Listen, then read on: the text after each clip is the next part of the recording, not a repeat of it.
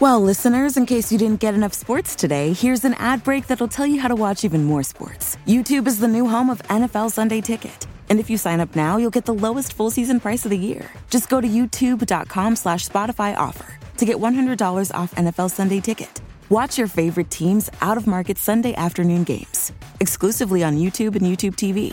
All right, enough about sports. Go get more sports. Terms and embargoes apply. Offer ends June 6th. No refunds. But I'm going to tell you this, we ain't done yet.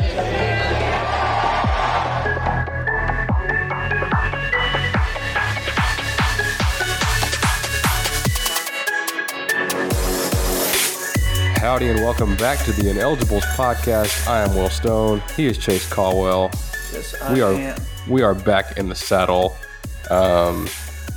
Yeah, life happens, but hey, we're gonna every now and then we're gonna keep sitting down and get this thing back on track. But a lot has happened since our last episode. We're trying to sit here and talk about what we haven't hit on, and we're really sure what had happened or what had not happened before since our last episode.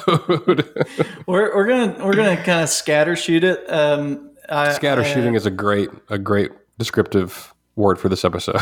I don't know if any of you have seen, but Russia invaded Ukraine, and what? Yeah, so the market's down like 15% or something like that, and it's tax season, so your boy has been very, very, very busy.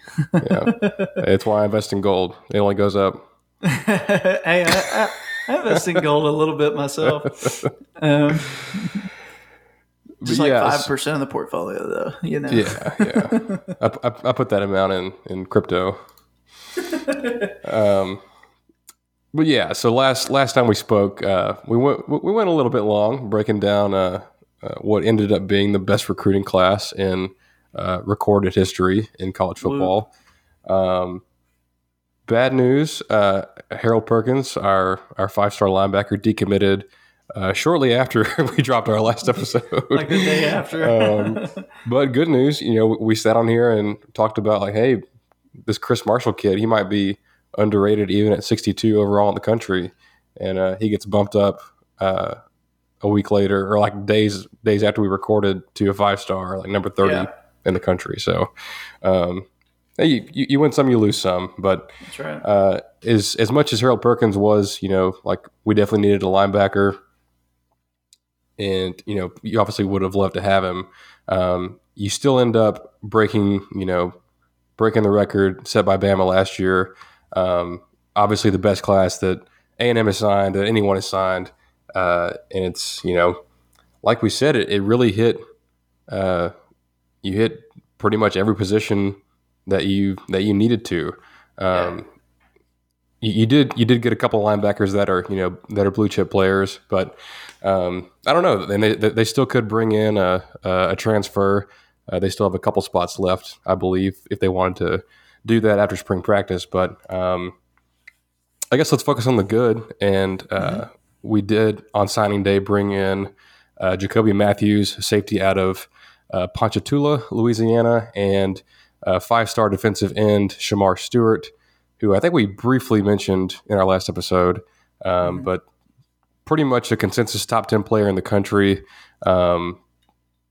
He was expected to sign with us, and Jimbo ended up pulling the thing off, fighting off Mario Cristobal over at Miami. But just a total freak. I mean, I feel like we used that word a lot in our last episode, but it's fitting for all the folks that we said, and definitely for Shamar Stewart, 6'6", 270 pounds, I think, could go up to pushing 300, and could play inside, could play outside, just incredibly strong and quick. And when you look at the combine that those Georgia defensive linemen had this past week, those are the caliber of athlete that A&M brought in spades in this class. Well, and great job there, kind of breaking it down and filling everybody in. The thing that I'll say, and not to get too deep in the weeds individually, but I do have a bad habit of every year getting excited about the recruiting class and getting, this recruiting class is the one true recruiting class that I can say beyond a shadow of a doubt is, the expectations are high. It's not just the excitement is high, the expectations are high. So I fully expect these guys to play for a national championship. If they don't, then I'm going to be very critical on the coaching staff, on, the bar's been raised at this point. They've got the players. They have no more excuses at this point. And I don't think they've ever really leaned on excuses. So some of our rivals would probably argue that we have, and that's fine. I can see where they would say that from us, naming injuries and things like that. But even though the last couple of recruiting classes were really good, they weren't elite.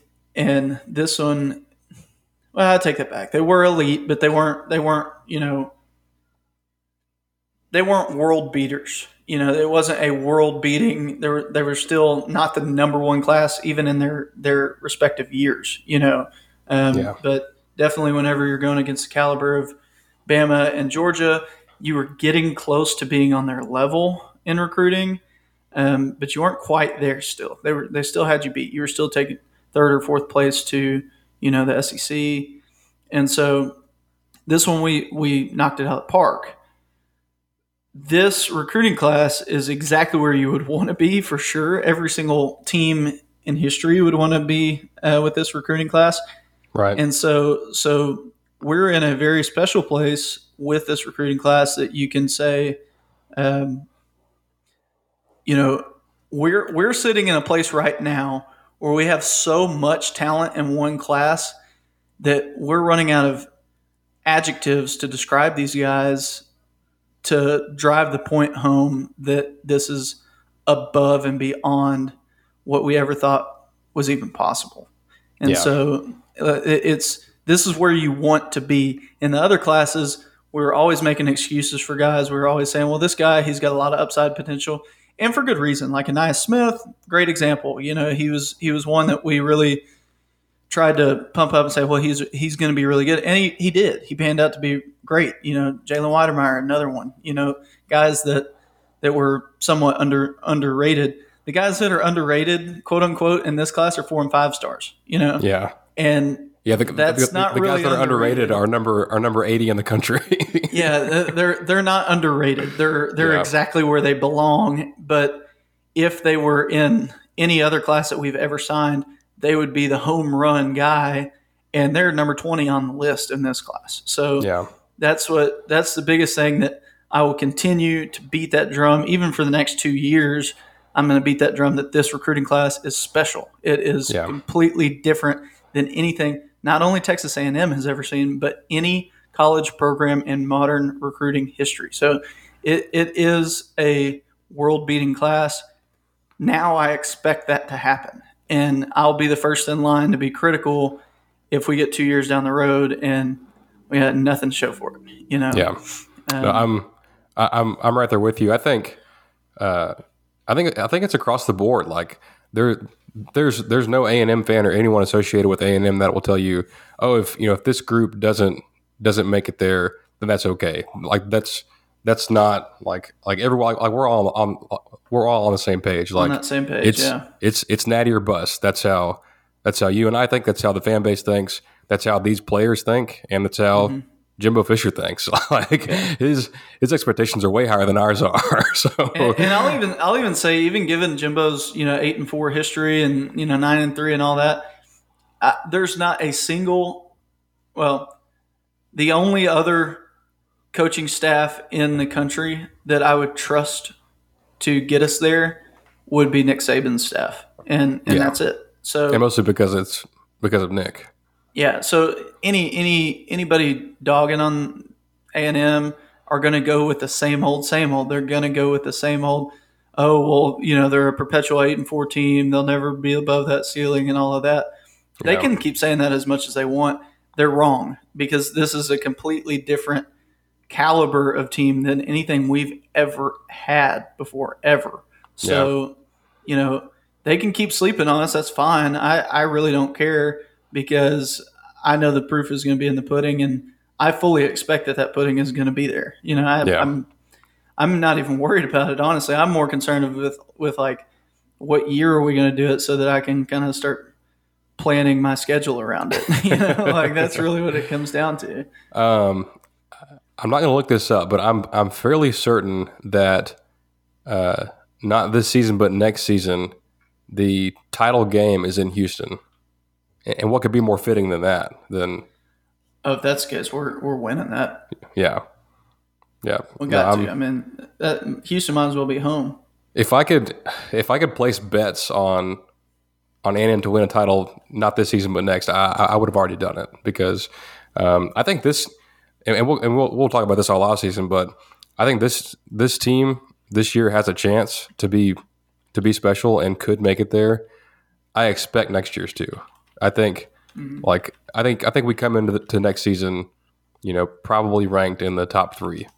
And I know that's a long way off, but that's kind of where I see things, and that's what makes this year so exciting. Is, hey, if you're a year early, if one of these quarterbacks is a star, and the receivers can make big plays, and defensive line, if those young guys if they kind of if they are able to play at a high level really early on, this could be a fantastic season. But where was the national championship this year? Do you remember?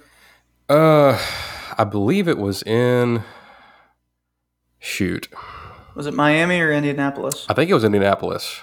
Okay, because I'm pretty sure it was. It says 2022 Indianapolis, but how that is. Sometimes it's like, some people will call it 2021, some people will call it 2022. So if it was in Indianapolis, then you're right. 2024 is in Houston. Okay. And then how about this coming year? According to collegefootballplayoff.com. So this coming year is in Los Angeles. Ooh, okay. At the Rose Bowl, I assume. Actually, I bet it's at SoFi. Los Angeles Stadium at Hollywood Park. What is that SoFi? I don't know. That's a good question. I don't either. Some of these change names so much that I can't keep up. But well, if it's not at SoFi, it'll probably be at SoFi in 5 years, or in the next 5 years. Real quick, and I wanted to do this at some point, and this feels like the best episode to fit it in if we're sitting here scattershooting. As great as this class was, who are maybe like one or two guys that were some of your favorites that we ended up not signing? Oh, man. We didn't do this before. You're going to have to give me a second to think. I've got a couple if you want me to go first. Go first, because I just I'll pull the class up real quick, and that way I can take a look. What's funny is there was a question that came in, there was a Q&A episode we did last year, and we didn't get to this question, but it was, who are our favorite recruits for that recruiting class that just signed. And the ones I was going to say, we didn't sign any of them.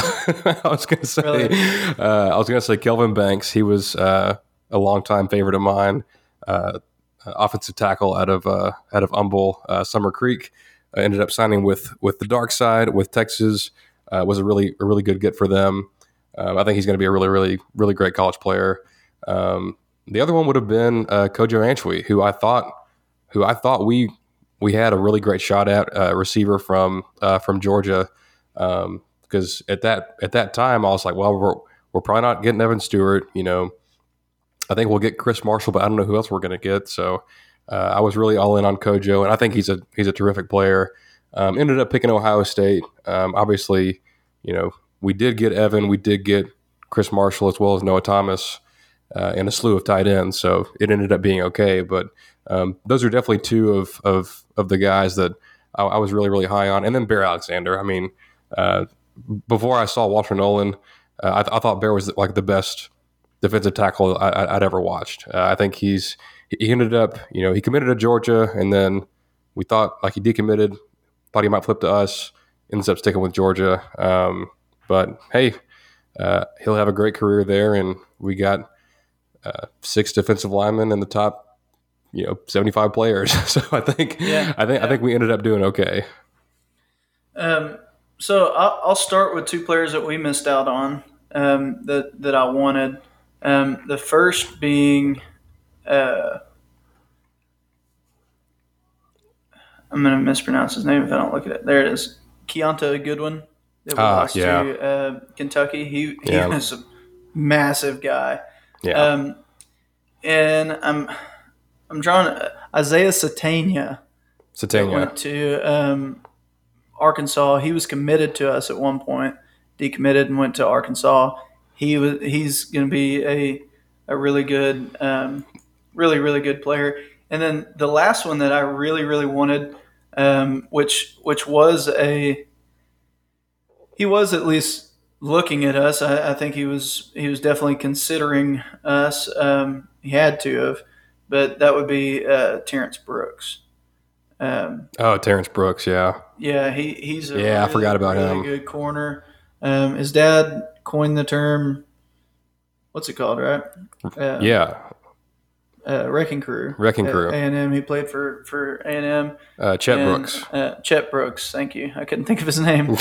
So I they're there for a while, and in one of our episodes where we broke down recruiting, he was still an option, and I think I mentioned that it would be really cool for him to come. Oh, absolutely. Help reinvigorate the Wrecking Crew.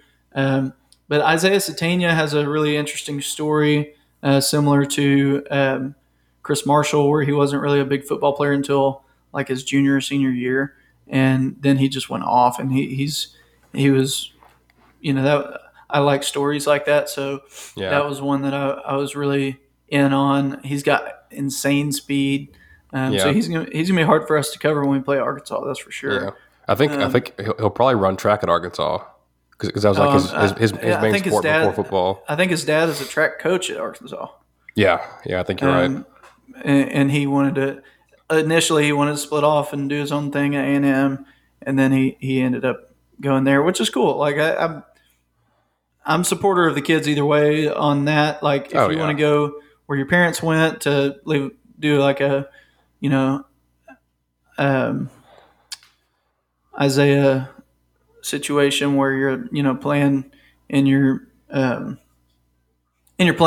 dad's shadow, like you're following in his footsteps. That's cool. I'm a big fan of that.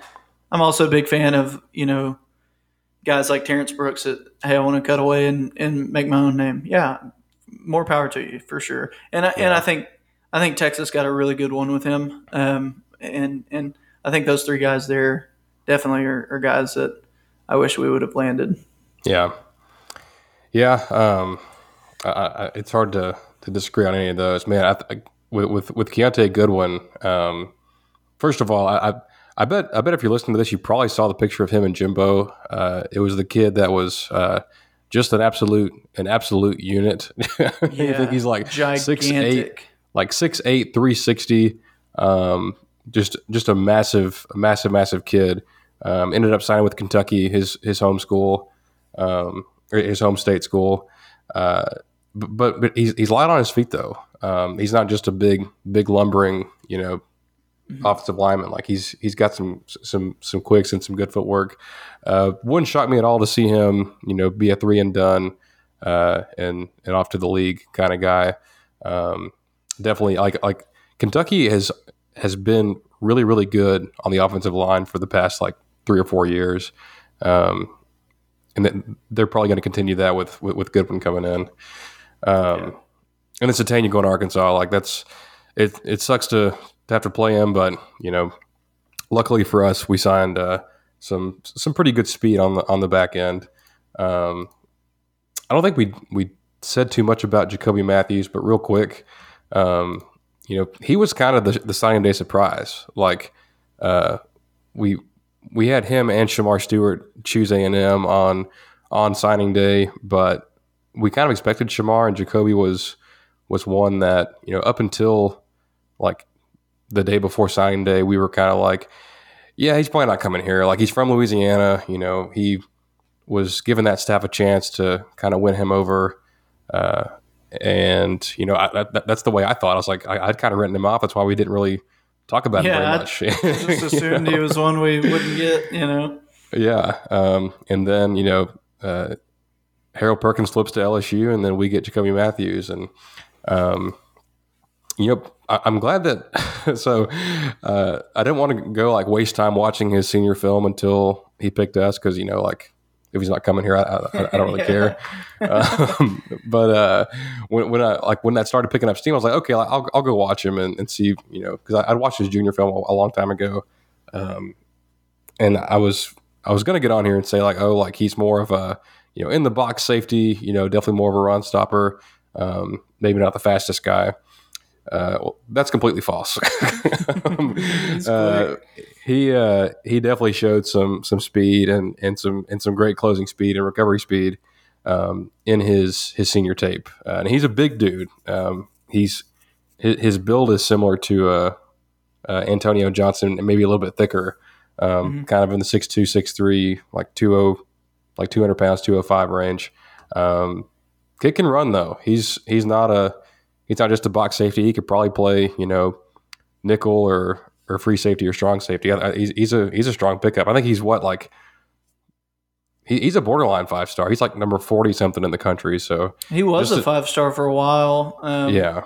When they move the recruiting rankings, I never go back and look. So I'll be like, oh yeah, he's a 5-star, and then I'll look and I'm like, oh wait, no, apparently he's not anymore. So yeah, but yeah. It was it always feels good to go into Louisiana and get a kid that they definitely wanted. Definitely. I'm not going to spend too much time on this, but LSU had a horrible day on signing day. Like I know they got Perkins from us and all that, but everybody else that they were in on, they missed on. Like they led for Toronto Citizen. He picked Miami. That's a Louisiana kid. The kid that Brian Kelly posted the video of him like dancing with, that super weird video. That kid picked Alabama and not LSU. So there was a couple others that they just kind of swung and missed on. So Kelly better pick it up. Because can we talk about that for a second, though? About the video? Yeah. Well, just LSU's recruiting antics. It's odd to me because I don't feel like Kelly did any of that at Notre Dame. And I feel the same way. I'm curious if he wanted to and they prevented him to, and then they let him go at LSU and do your thing, or if it was the opposite way where the LSU recruiting staff is like, no, we really need to get this kind of stuff. This is who we are. This is LSU, and he just is kind of like, I don't really care, whatever, I'll do whatever. I think that's what it is. I think it's the latter. That's what I think it is personally. It's just strange. I used to always talk about Brian Kelly was a good coach, and he was very old school. He was always a snake in the grass that was there that all of a sudden he'd land somebody, and you're like, dang it, I forgot about those guys. You forgot about him on recruiting. You forgot about him, in the college football playoff. All of a sudden you'd be like, oh crap, Notre Dame, dang it. And it would just crop up, and you at least for me, I would just always forget about him, and I felt like he was very quiet on the trail, and then come out and surprise you. He couldn't be further from that now, and that's what's very odd to me. But I'm enjoying it. I'm enjoying watching the weird stuff that they're doing, but it's obviously not working for them. So I don't know. Yeah. And what's funny is, I guess it's. I hope it ends up being funny. Is there's some like per usual that there's some high profile kids in the coming recruiting class at Louisiana, and there's one of those that's in the top 10, a quarterback, Eli Holstein, that's already committed to A&M. So he's got some. I think Holstein has some relationships within that class, and I'm not saying that A&M's going to go in there and get 5 of the top 10, but you could see a couple guys, from that state, end up in this A&M class. But depends on how they do, how LSU does on the field, and that's what I think Kelly's good at. Although there's parts of his coaching staff that I'm not crazy about, but he always got the most out of Notre Dame. I thought like he never had the elite athletes of Ohio State or Alabama, but always just good football teams. Mm-hmm. College basketball fans, join the action on the court during the biggest tournament of the year with DraftKings Sportsbook. Turn your team's victory into your own big win. New customers can bet $5 on any team to win and get $200 in free bets if they do. It's that simple. If they win, you win. If Sportsbook isn't available in your state yet, you can still join the college hoops action with DraftKings Pools. Everyone can play free pools all March long for a shot at a share of over $250,000 in prizes.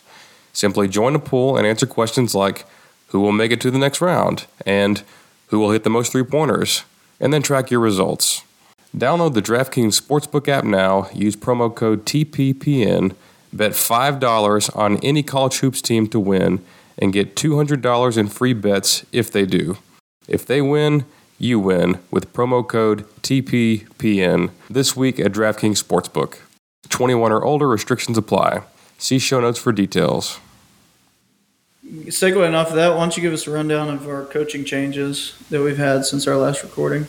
Yeah. So that's kind of what we wanted to accomplish in this episode, and just kind of bring everyone up to speed. I'm sure a lot of our listeners are well aware of the changes that have been made. So, I don't think so. They might not be. I think most of our listeners are really who we always wanted them to be, which was people that aren't tied into this all the time, and their updates are coming from us. That's true.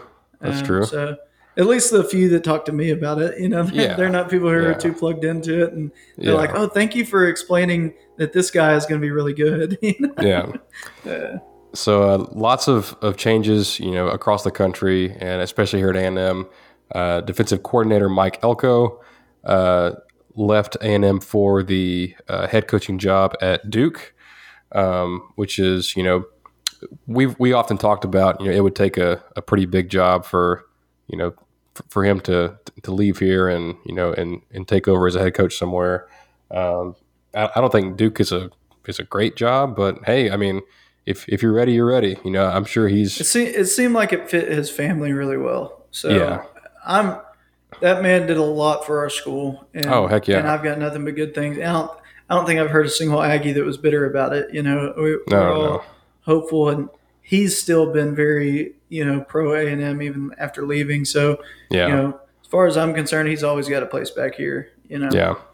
No, I saw something on Twitter of there was some place that was interviewing him, and he was just raving about Aggie Land and about Jimbo and and how well this thing is built right now and where we're headed. And I thought that was pretty cool of him. I saw the same thing, I think, and he was really talking about how like under the radar we are.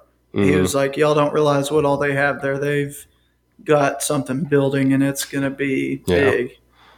So that's cool to say whenever you're recruiting against them, Yeah. I mean, not that we go head to head against Duke on all that many players, but I'm sure there's plenty that he'll want to go after that we're already in on, Yeah. Well, yeah, I'm pulling for him. I know it's a tough job in a Power 5 conference. They have certain academic standards, I believe. Yeah. So, but yeah, that's great for him, and it's.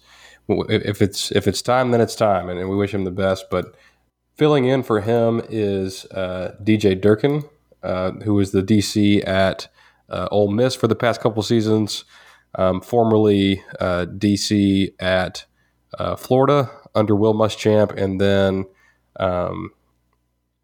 at Michigan under Harbaugh, I think in Harbaugh's first season.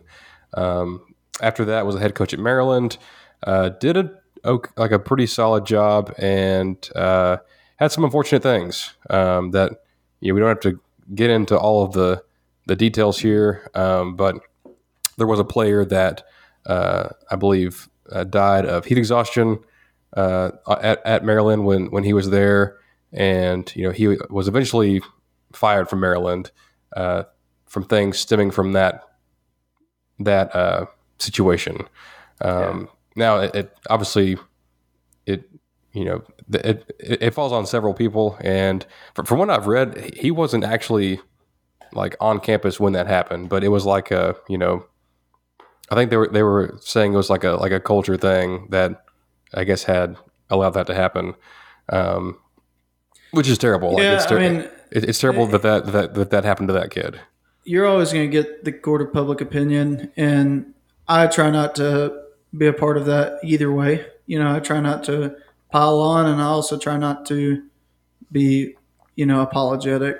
But what I will say is we can try to act all high and mighty all day long about like, wow, he killed a player, But at the end of the day, none of us knew that player, and we didn't have a personal relationship with him. I guarantee that that hurt him way more than it'll ever hurt you and I. Oh, yeah. And I mean, I could only imagine what that would be. It'd be like losing one of your own kids. So, yeah. Whether it was his fault, whether it wasn't his fault, whether he knew anything about it or didn't, whether any of that, that is a terribly unfortunate thing. And quite frankly, not anything that I'm ever going to put on a coach. I could do the same thing with a couple other coaches that are out there. But I'm not going to. Like, people will say that about Brian Kelly. People will say that about some of the others. I'm not going to pile on. I'm also not going to. I'm like, hey, I hope to God you learned your lesson. But at the same time, he's not the head coach, Yeah. And so I think with the head coach, the only thing I will say, which is completely and totally speculative, would be that when you're a head coach, you're in over your head on everything, and maybe there was oversight there that he could have prevented, but there's no telling how many things he was overwhelmed by because he's like, oh crap, I got to do this and I got to do that and I got to do this and I got to do that, and he may have dropped the ball on something that unfortunately led to a really bad accident. But yeah, well, let's get off of that to get on to something, more positive. Yeah. I'm not going to speculate either on how good of a defensive coordinator he is, because quite frankly, if I did, I would be lying to you and I would be making something completely up, because I'm just not the guy that you need to go to say, well, what about this coach? What about that coach? If they're a head coach, I have opinions on them. A lot of OCs and DCs I'll have opinions on. I don't have one on him. There's only a handful of defensive coordinators I really have a good opinion on, that I have conviction in. As far as I'm concerned, if he's good enough for Jimbo, he knows the shoes that he has to fill, and Jimbo knows the shoes he has to fill. If he thinks that he can do it, then he knows a lot better than me, and I have faith that he can. Yeah. Yeah, I'm definitely not like after following this for so long, like you start to become familiar with a lot of these coaching names and things like that. And DJ Durkin is actually one that I'm probably more familiar with than a lot of the other names that we maybe could have hired. Yeah, same. And first and foremost, after the 2017 season when we were, it was pretty obvious we were going to let Kevin Sumlin go. If we hadn't been able to get Jimbo Fisher, DJ Durkin was a guy I really wanted.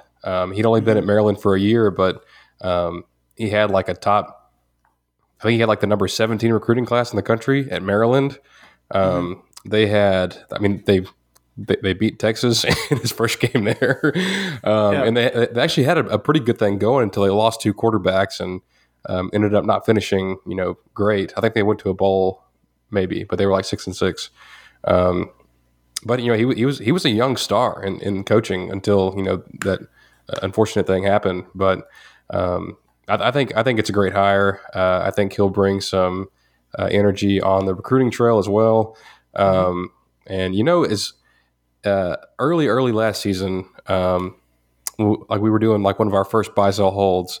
I sold the crap out of the Ole Miss defense. I was like, they're a fraud. Like, they stunk last year. They're going to stink again this year. I just left no room for them to improve, but I'll give it to him. Like, he took a unit from ranked in the hundreds in his first year, into like a top 50 unit, and did some nice things.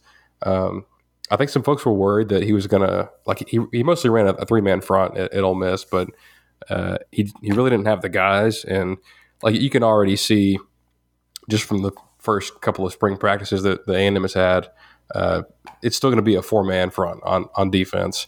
I'm sure he'll move some guys around and do some creative things, but it's got to be. That's where our strength is. So I would imagine so.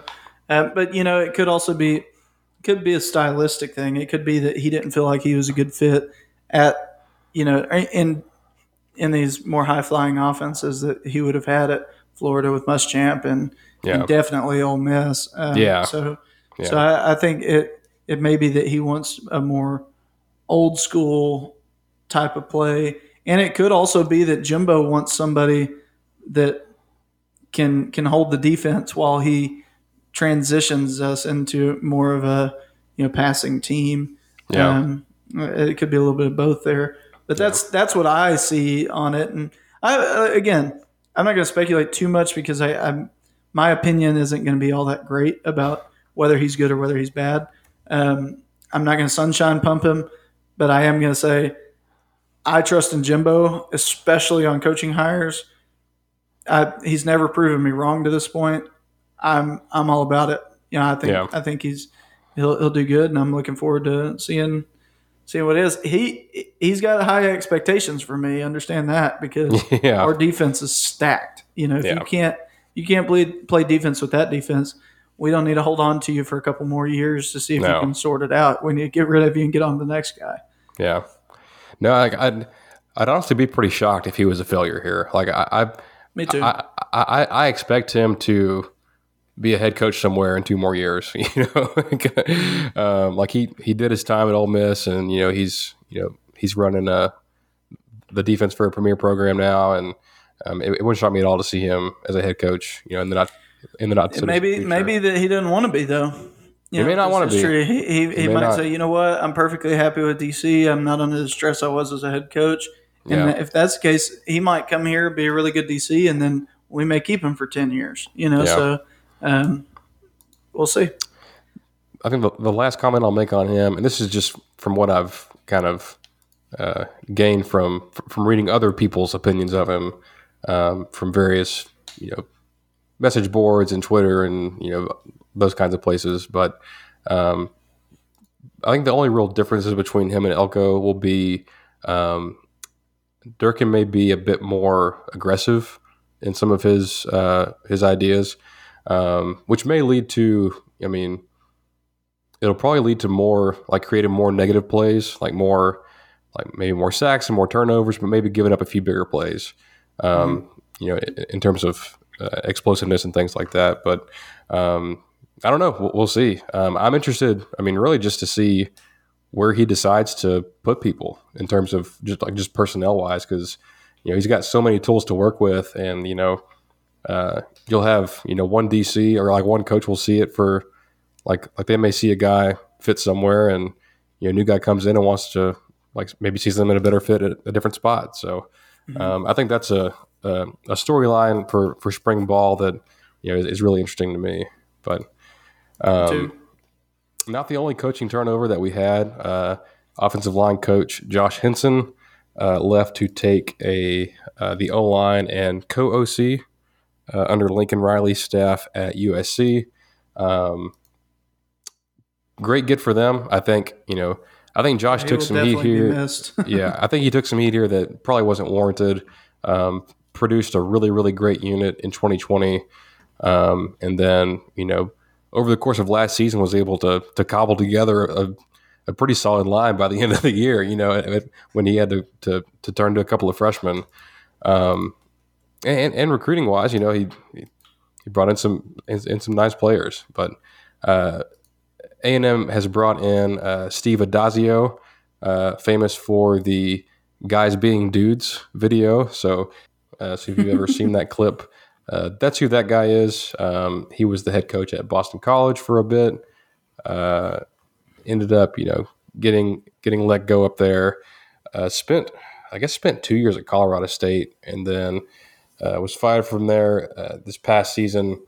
But before all that, was the offensive line coach at Florida under Urban Meyer, and was a pretty good recruiter on that staff back in the day. So I saw a lot of negative comments like, oh, like, we're bringing in this failed head coach from blah, blah, blah, and I don't know why we're doing this, but we didn't hire him to be a head coach. Like, we have a head coach. Yeah. We needed an O-line coach, and he's pretty good at that. So I think people just like to be upset if they don't hire the name that they think we should, and they don't really know if those people are good offensive line coaches or not. Heck, and I don't either. But that's what I was about to say. Henson, whenever we hired him, I was like, who? We're hiring a line coach from Oklahoma State? Like, what? And he proved me wrong. So, again, I defer to Jimbo on that because I definitely don't have an opinion on O-line coach. I did see a little bit of sights and sounds where it seems like he's a bulldog. Man. So I'm looking forward to seeing some clips between, like when the O-line is going against the D-line, to see like him with the O-line and Coach Price with the D-line. There's a very similar energy there from what I could tell. That's a good comparison. So I want to see how that pans out. That looks like it'd be fun to watch. But I have confidence in him. I mean, he has the talent to do something with it. So we'll see. Yeah. The offensive line is probably more of my forte than any other coach. Like if we hired a new cornerbacks coach, I wouldn't be able to tell you a daggum thing if he's any good or not. I would probably just go look at his passing defense numbers on whatever team he was on. So, but with O-line, like from what I understand, Adazio is like his ideology and scheme is more in line with what Jimbo wants to do on offense. Mm-hmm. And it sounded like that Josh Henson and Jimbo, it's not that they, didn't see eye to eye or didn't get along, but it's just different. Like different coaches have differing philosophies. Yeah. I think Henson will do great at USC. I think he will too. He's a great coach. He proved himself to me for sure. Yeah. And like that kind of system is what he knows the best. It's what he's always kind of been around. But I will say expect A&M to run the football very successfully this season. That's my expectations. I think the O-line themselves have grown together quite a bit over the last year, and I think we've got even more talent there now. So they're learning this thing together, and I think that will help. Yeah. I have confidence there will be a lot of improvement there, no matter who was going to be the coach. But we might find that he's an exemplary coach, and this time next year we might be saying, I always say that that your biggest question mark in the spring normally ends up being your biggest, check mark at the end of the year, where you're not even worried about it going into next year. Yeah. And then of course that one always falls off, a little bit. And so you never know what next year will hold, but anytime I'm really questioning a certain position group, that suddenly, ends up being the other question mark that I had. So I'm really confident in the O-line, but the other position group I can say might end up doing the same thing would be wide receivers. I was about to say that. Yeah, I have big question marks on wide receivers, but that might end up being the strength at the end of the season. That we go back and listen to this episode, and I'm like, yeah, that wasn't a question mark, or it didn't need to be one, Yeah. Well, heck, I guess with that, let's transition to a little bit of spring ball talk. So A&M had their first practice on Monday. I think they practiced again tonight. I've already kind of taking a peek at the clips that have been put out from that and all that good stuff that we always look forward to in spring, because the media gets to see the first 15 minutes, which is usually stretching and some pretty standard, positional drills and things like that. But just off the top, like, it's really at this point for like physical changes, like who put on some weight, who cut some weight, what do the new guys look like, things like that, who's lining up where, and that sort of thing. First impression, of everything that I've seen this week, what stood out to me most immediately was how big of a kid Jake Johnson is. The true freshman tight end, early enrollee, should be a senior in high school, should be still, going to prom. That was Coach Sumlin's favorite line. But he's much bigger than I thought he was. Like, I'm pretty sure I compared him to Caleb Chapman in our last episode. Not true. Like, taller than Caleb, thicker than Caleb. He looks like a prototypical tight end. Like, this is a big dude, smooth route runner. We'll see about his blocking, but he's the only one of the early enrollee, or of the true freshman tight ends that early enrolled. So he's getting invaluable reps right now, and he went from being a guy I thought may get some playing time to, I feel like he's going to be in the rotation at some point at tight end. Yeah, that'd be good. Any position group changes that you've seen that you like? I think one for sure, and it may not. I don't think it'll make much of a difference this year, but maybe in a couple years. They moved Demetrius Crown over. That's who I figured you were going to say. Yeah, I think that's a really good move for him. I think we're a lot more stacked at tight end than we need to be, and him moving the O-line, he seems like he's got the size for it, and then he seems like he's got the body that he can put on more size too. He does. So I think that would be a really good move for him, and may end up being really good for us down the road, or he may not. You can't ever tell with position changes in college, but more power to him. I think. I hope it works out for him, for his sake and for our sake, and we'll see. I haven't watched much of practice myself, so I can't really speak to what changes are there, other than just little things I've read here and there. But really, what I think for me, what I'll say is, as it pertains to spring ball, is what I'm excited to see, or really what I'm going to be watching for. And that's to see what receivers are out there. What receivers are in the rotation. You're not going to get a true idea of what that is. I've seen what the press sees, and then what the team sees. And it's always different. It's always much different. So really, in times like this, if you are following it closely and you do want every ounce of information that you can get, go read Billy Lucci's, comments and what he says, because he's one that he's not just going based off of what he sees in that 15 minutes of stretch and balls on air. He's gonna be looking at he's gonna be talking to guys and really hearing what's going on in the program. There's a lot of changes that are going to happen in the receiver group, and I think we'll probably see a lot more guys. I hope to see a lot more guys rotate in and out, and I think we have the depth there now that we can really do that. The question would be, can the talent translate to the field, and can we have enough guys that we have enough confidence in knowing the routes, knowing the scheme, and all of that we can move forward with. But I think we do. We got Moose Muhammad. I have a lot of confidence in Evan Stewart being an early guy on the field. Keith Brown, I think, is really, really, really going to be good for us. I have a lot of confidence in him. I just could tell from the last few games of the season, we were doing everything we could to get the ball in his hands whenever he was on the field.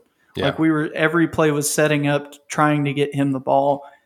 That's on purpose, and there's a reason for that. And that reason would be what they see in practice. It's not that he was, a 5-star athlete or whatever. And so they're trying to appease him.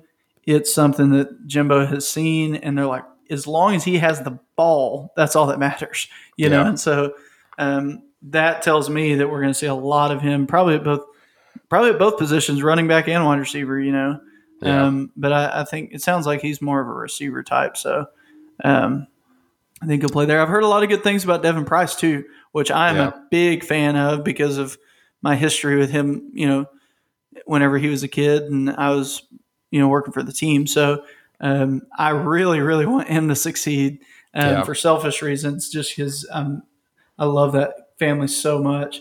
But I've heard really good things about him too. So that's very, very good to hear, Yeah.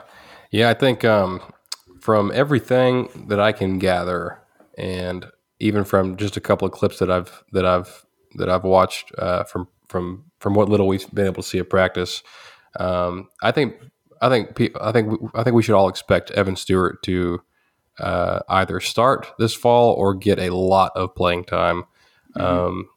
He has showed up to campus as advertised, as a 5-star receiver, top 10 player in the country.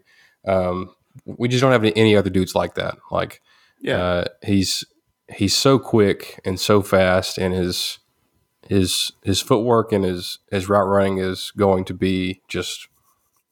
It's not something that we've seen in a while, and probably not since Christian Kirk and Josh Reynolds. So, and we have a lot, like almost too much depth at tight end.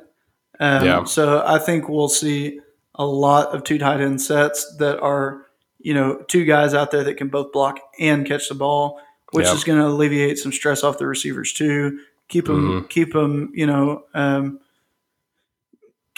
not healthy, but fresh and get a good rotation in. Yeah. Of course, we'll mention the probably elephant in the room for those that do follow, that Damon Demas is no longer with the team. His is going to definitely be a court of public opinion.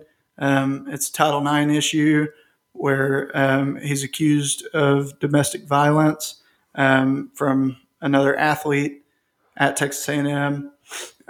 So, that's one of those things. We're never going to know the true story because it won't ever come out. So that means that I'm never going to have an opinion on it one way or the other because I just don't know the story. Now, if I hear the story and know the story from good credited sources, then I can form my own personal opinion, but I probably won't say anything about that on the podcast. But at the end of the day, he's no longer with the team, and if what he's accused of doing is true, then good. He doesn't belong on the team. I don't care how much talent you got.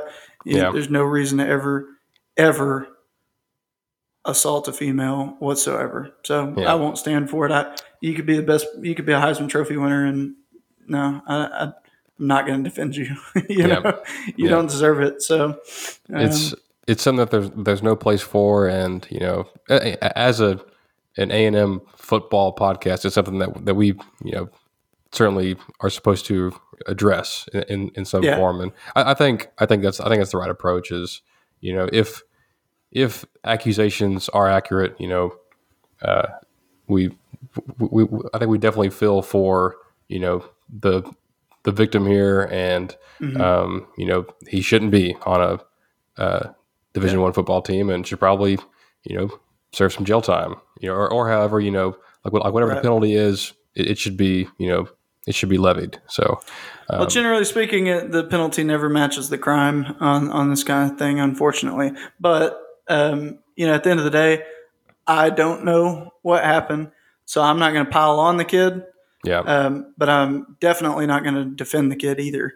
Yeah. And if it was a blatant thing where somebody was coming after money and it was obvious, that'd be one thing. It's not one of those things, and we're never going to really know the truth. So the last thing you'll hear me saying is, oh, well, things like that happen. He's a football player, put him on the field.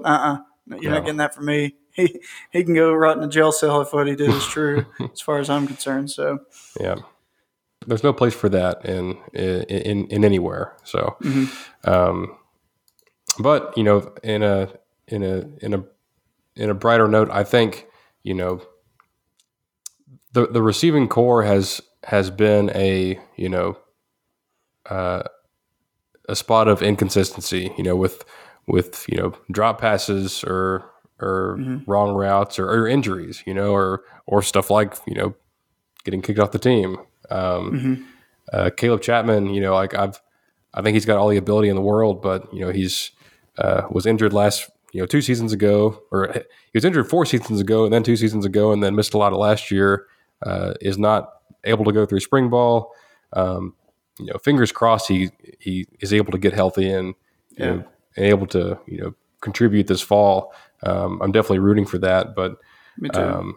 If you roll out there with a group that consists of Aniyah Smith, Evan Stewart, Moose Muhammad, Keith Brown, and Jalen Preston, I don't hate that at all. I mean, I think you've got not at all. You've got when speed. You got Chris Marshall waiting in the wings. You got Devin Price waiting in the wings. You got this plethora of talent. If Chapman, is in and out all season, I think we've got guys that can fill in his spot. And if I'm confident in the talent that we have, being able to say, hey, if Chapman needs to sit this game, we're not playing him anyways because it's Alabama. I don't feel like I've seen Jimbo do much of that. Like you do most coaches. Most of the elite coaches don't do that. It's just next guy up. But I still think that, there's always going to be that pressure of like, well, can you play? Do you think you can do it? And there still will be some of that, but I think who we have on the sideline makes it to where we don't have to rely on that. At least I hope so. But there again, I will say this, to be a negative Nancy. We say this every year about the receiver position. Yep. And then they come in and we play the same 4 guys, not throw the ball around. It'll make you scratch your head mid-season of like, what is going on? Yeah. This past year it was Damon Demas. Why isn't Damon Demas out there? What's holding him back from being able to play? And who knows what it is, but hopefully Evan Stewart isn't the same way. Hopefully he is who we think he is, and he's going to go out there and he's not going to be a guy that we don't see for a year and a half, Yeah. So I'm excited to see the receiver position. That's the position I'm going to have a spotlight on all the way up until the season, through spring ball, through fall camp, and every little snippet that I can get from Lucci about receivers, I'm going to be reading it, Yeah. I hope that Evan Stewart goes out and has a spring game like a Jai Hall had last year at Alabama. Yeah, exactly. That's what I thought Damon would do. Yeah, that would send this podcast into a new stratosphere of excitement. Yes, it would. Yes, it would. But I think you should expect big things out of number 10. Evan Stewart. That's his number now. I saw tonight that he was actually running with the ones to start practice. I think it was because I think Preston wasn't out there. Because if someone knew with the ones that wasn't there before, I always check to see if they're anywhere else to see if they're injured. So Preston may be like nursing something and just wasn't a full go. But it's pretty difficult on a Jimbo Fisher team to, even have the possibility of lining up with the ones as a true freshman. Like, I think Anthony Lucas is running. He's like the only scholarship person on the third string defense, just because he's like, hey, like you're a true freshman, like you're gonna work your way up. But yeah, on that note, I think and heck, like we haven't even mentioned quarterback yet. Like that's like that's the 1A question that everyone's going to want to know. But I guess we can close with that. But I think honestly, like receiver, quarterback, and then defensive line are the big ones for me. Just because like it's obvious that we have a lot of talent there at defensive line, but we just lost so many snaps off of that unit. Like we just lost, pretty much a starting four in PV, Leal, Johnson, and Clemens. You bring back McKinley Jackson, you bring back Isaiah Rakes, and a whole bunch of second-year guys that haven't really, they basically all redshirted last year. So, but they're, like we hype up this defensive line class that's coming in, and a couple are already here, but the group that signed the year before them is no slouches either. Like that's 2 5-stars, and Shamar Turner and Tamishi Adelier. Elijah Judy was a 4-star kid. Marcus Burris was a 4-star kid. Josiah Harris was a 4-star kid, and then we have a wealth of riches at that position. Yeah. There's no doubt about it. And then Albert Regis, he was like a borderline, like I think he just missed the cut for being a 4-star. He looks tremendous. I mean, and then Fadil Diggs. I think he's primed to really break out and get a lot of playing time. But I know earlier you brought up Lucci, and I'm definitely not just going to copy and paste everything that he says into this podcast. But I will say one note. Whenever Lucci will bring up a certain name, multiple times over and over. There's a reason. From fall practice, like late fall practice, bowl practices, early in the off season, things like that. You start to listen and you start to think, hey, this is probably going to be a player we need to watch. And that's like the guy this year is Tamishi Adelier, redshirt freshman defensive end out of Katy Tompkins, I believe. Didn't play a lot last year. I think he had some injuries and maybe some other stuff that we don't really know about. But from everything that we've read and read from Billy and heard from Billy and everywhere else, he is really, really come on. And it's I mean he's running with the ones right now. Him and Fadil Diggs are your starting ends, but they really think very highly of Tamiche, and it wouldn't be a shock at all to see him really, really burst onto the scene this year. Yeah, I agree. That's what I was trying to say earlier. For sure, you definitely said it more eloquently than me. That if Lucci keeps mentioning a guy over and over again, it's not because he looked great whenever he was stretching. It's because somebody is talking about him on the sideline saying, hey, watch him. He's going to be good. Yeah. And that's coming from within the program, I'm sure, which means that he's probably being talked about within the program of like, hey, he's going to be good. So I had a lot of high expectations for Tamiche. So he was one I really wanted. He was one I didn't think we were going to get, and then we ended up landing him. That was big time. So it's not really a surprise to me that he's doing as well as he's doing, because I really expected that he would be pretty good, But yeah, a wealth of riches at that position. That's what Jimbo wants the whole team to look like. Mm-hmm. And that's what he's trying to do. And we chastise him. I've chastised him. Everybody chastises him of these receivers aren't rotating enough. Play the other quarterback. We get mad because we're only playing these junior and senior guys. But I think some of that is Jimbo just being, like he's trying to force it and say, no, this is what I want. It's not going to work yet, but eventually it's going to work because we just have to get the guys built up behind him. And, if we can build out the rest of the team over the next few years to look like our defensive line, there's no doubt in my mind that we have a national caliber team. But I think that's where we're at now. I think, when you look at our best 3 classes, prior to this year were our last 3 classes, and then this class combines for the same amount of 5 stars of all 3 of those classes combined. I mean, come on, like it's just we're there. We've got the depth now. We've got to keep plugging away, keep building on that, and I'll say it this way because I expect that we'll have some of the same criticisms mid-season this year. When there is that position that you're like, why are there these older guys out there that we're throwing out there, even though we have these young talent guys behind them that would probably be better? Why don't we just go ahead and move those guys in? Look at the defensive line, look at the success we're having there, and realize that's where we're headed. That's what we're trying to get to. And I think that can be at least give you some sort of solace. Yeah. I think you hit the nail on the head.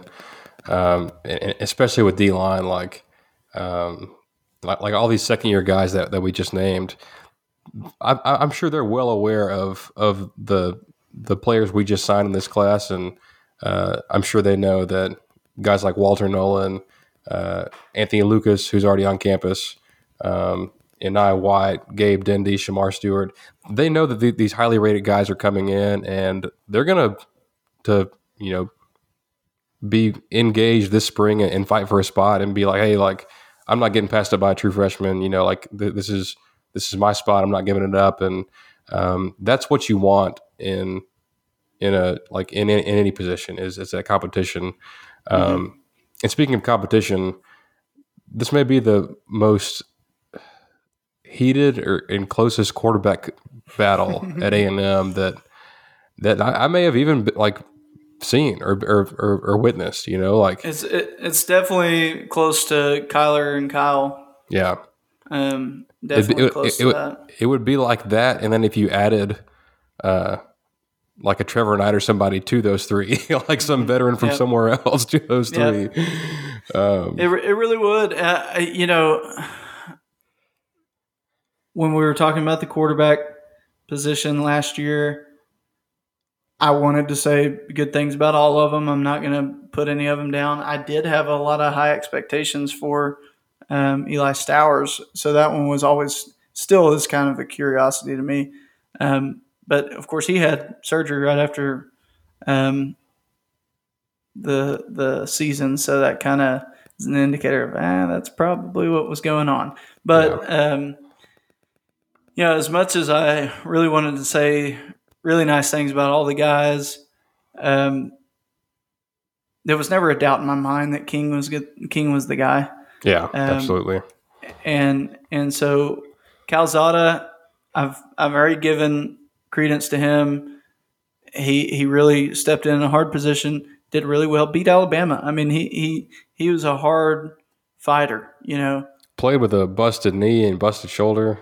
But I still, he was very similar to Kellen in that regard. I don't think the ceiling was quite there for him, at least not in college.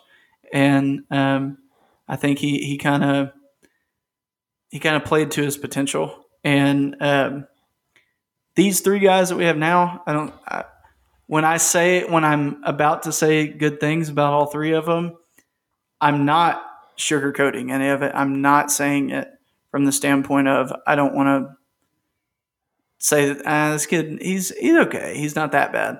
Yeah, these 3 guys are great for their own various reasons. Like, Max Johnson is very. He's a veteran guy. He's a veteran SEC guy that I think could bring a lot of maturity to that position, which is just as needed as anything else. Brings a lot of experience there. We've got King, who I really think will be a good quarterback. I think if he's not going to be an elite quarterback for us, he's going to transfer somewhere else and be an elite quarterback for somebody else.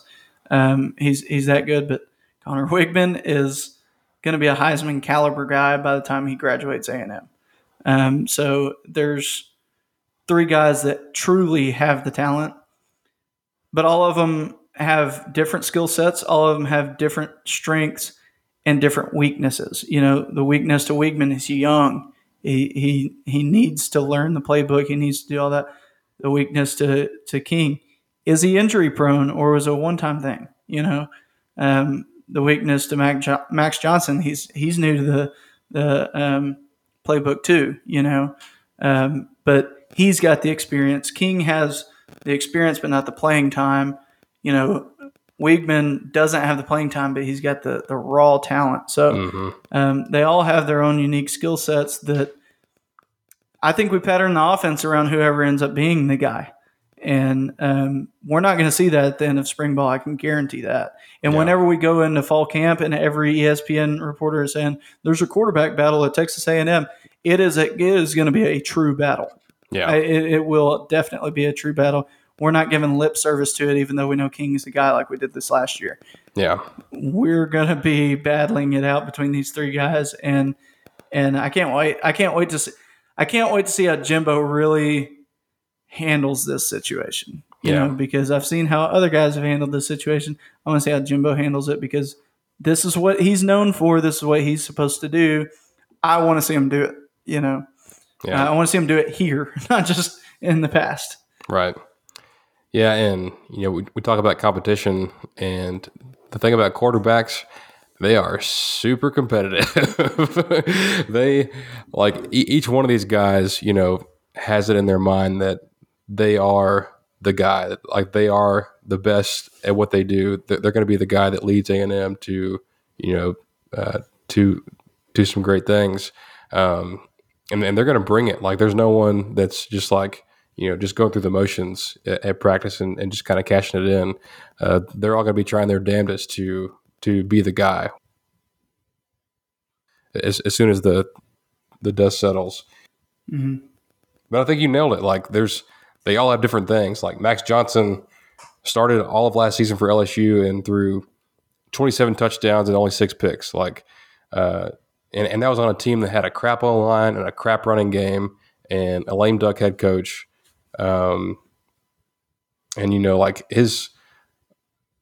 dad is a Super Bowl winning quarterback, and he grew up. It's like Moose Muhammad or any other son of a pro player. Like they're just so much more versed in what it takes to be successful at this level. Haynes King is the son of a longtime head coach at Longview, and then Connor, he's got more ability than both of them, and he's just young and doesn't. I think that what puts Connor in this race is that he's here in the spring. If he was only going to be here in the fall, I wouldn't give him hardly any chance to eventually be the guy. But he is here, and he's not doing any baseball. He's strictly football this semester. He's got a shot just because of his gifts, and if he can pick up the offense, it's going to be really difficult to keep him off the field. But if you ask me today, I would still give King the slightest of odds as the favorite, and Max Johnson probably right behind him, and then Connor not very far behind him. But things change, and it's going to come down to who can impress Jimbo the most, who knows the playbook, who doesn't turn the ball over, who makes the most plays, and all that sort of stuff. So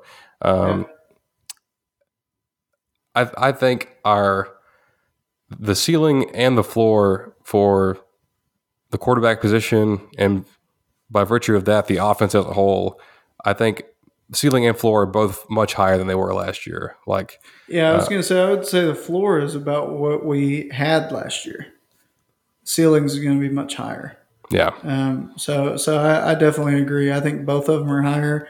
I think we'll be very happy with the quarterback no matter who it is.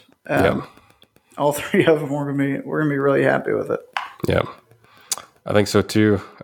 There's so much to get into, and it felt good to get this episode done and hit on all these different things that have gone on in the A&M program, and get you guys up to speed. But I think next week we'll probably talk a little bit of A&M as well. But we're going to be doing our way too early top 15s, both Chase and I, and we're not going to have any convo beforehand. We're just going to show up with our 15 and then we'll do it live. And we're going to do it live.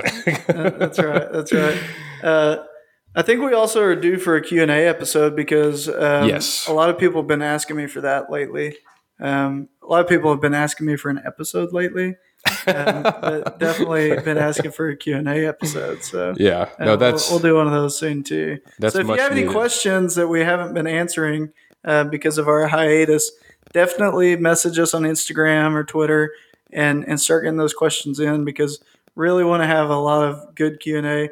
We want to have so many that we can break it into 2 or 3 episodes. It gives us easier content that way. Oh yeah. Yeah. But we obviously want to bring y'all what y'all want to hear and not just ramble on about stuff that maybe you already knew. So if there's anything you want us to discuss, please send it in, and we'll make sure that we'll get it on an episode here pretty soon. So yeah. And if you're one of the ones that are still listening right now, you probably have some good questions. So, like Chase said, hit us up on our social media platforms, or just text us. I think we're probably on a pretty personal level with most of you guys. So. Yeah, for sure. But aside from that, we will be back with y'all next week. Chase, enjoy your trip that you're going on this weekend. Yeah, sure will. Yep. Enjoy. Take care of my wife this weekend, and you and your wife take care of her and make sure that she'll have a good time. My wife. I knew that was coming. I saw it as soon as your hand went up. I couldn't hold it, but all right. We'll talk to y'all next time. Bye.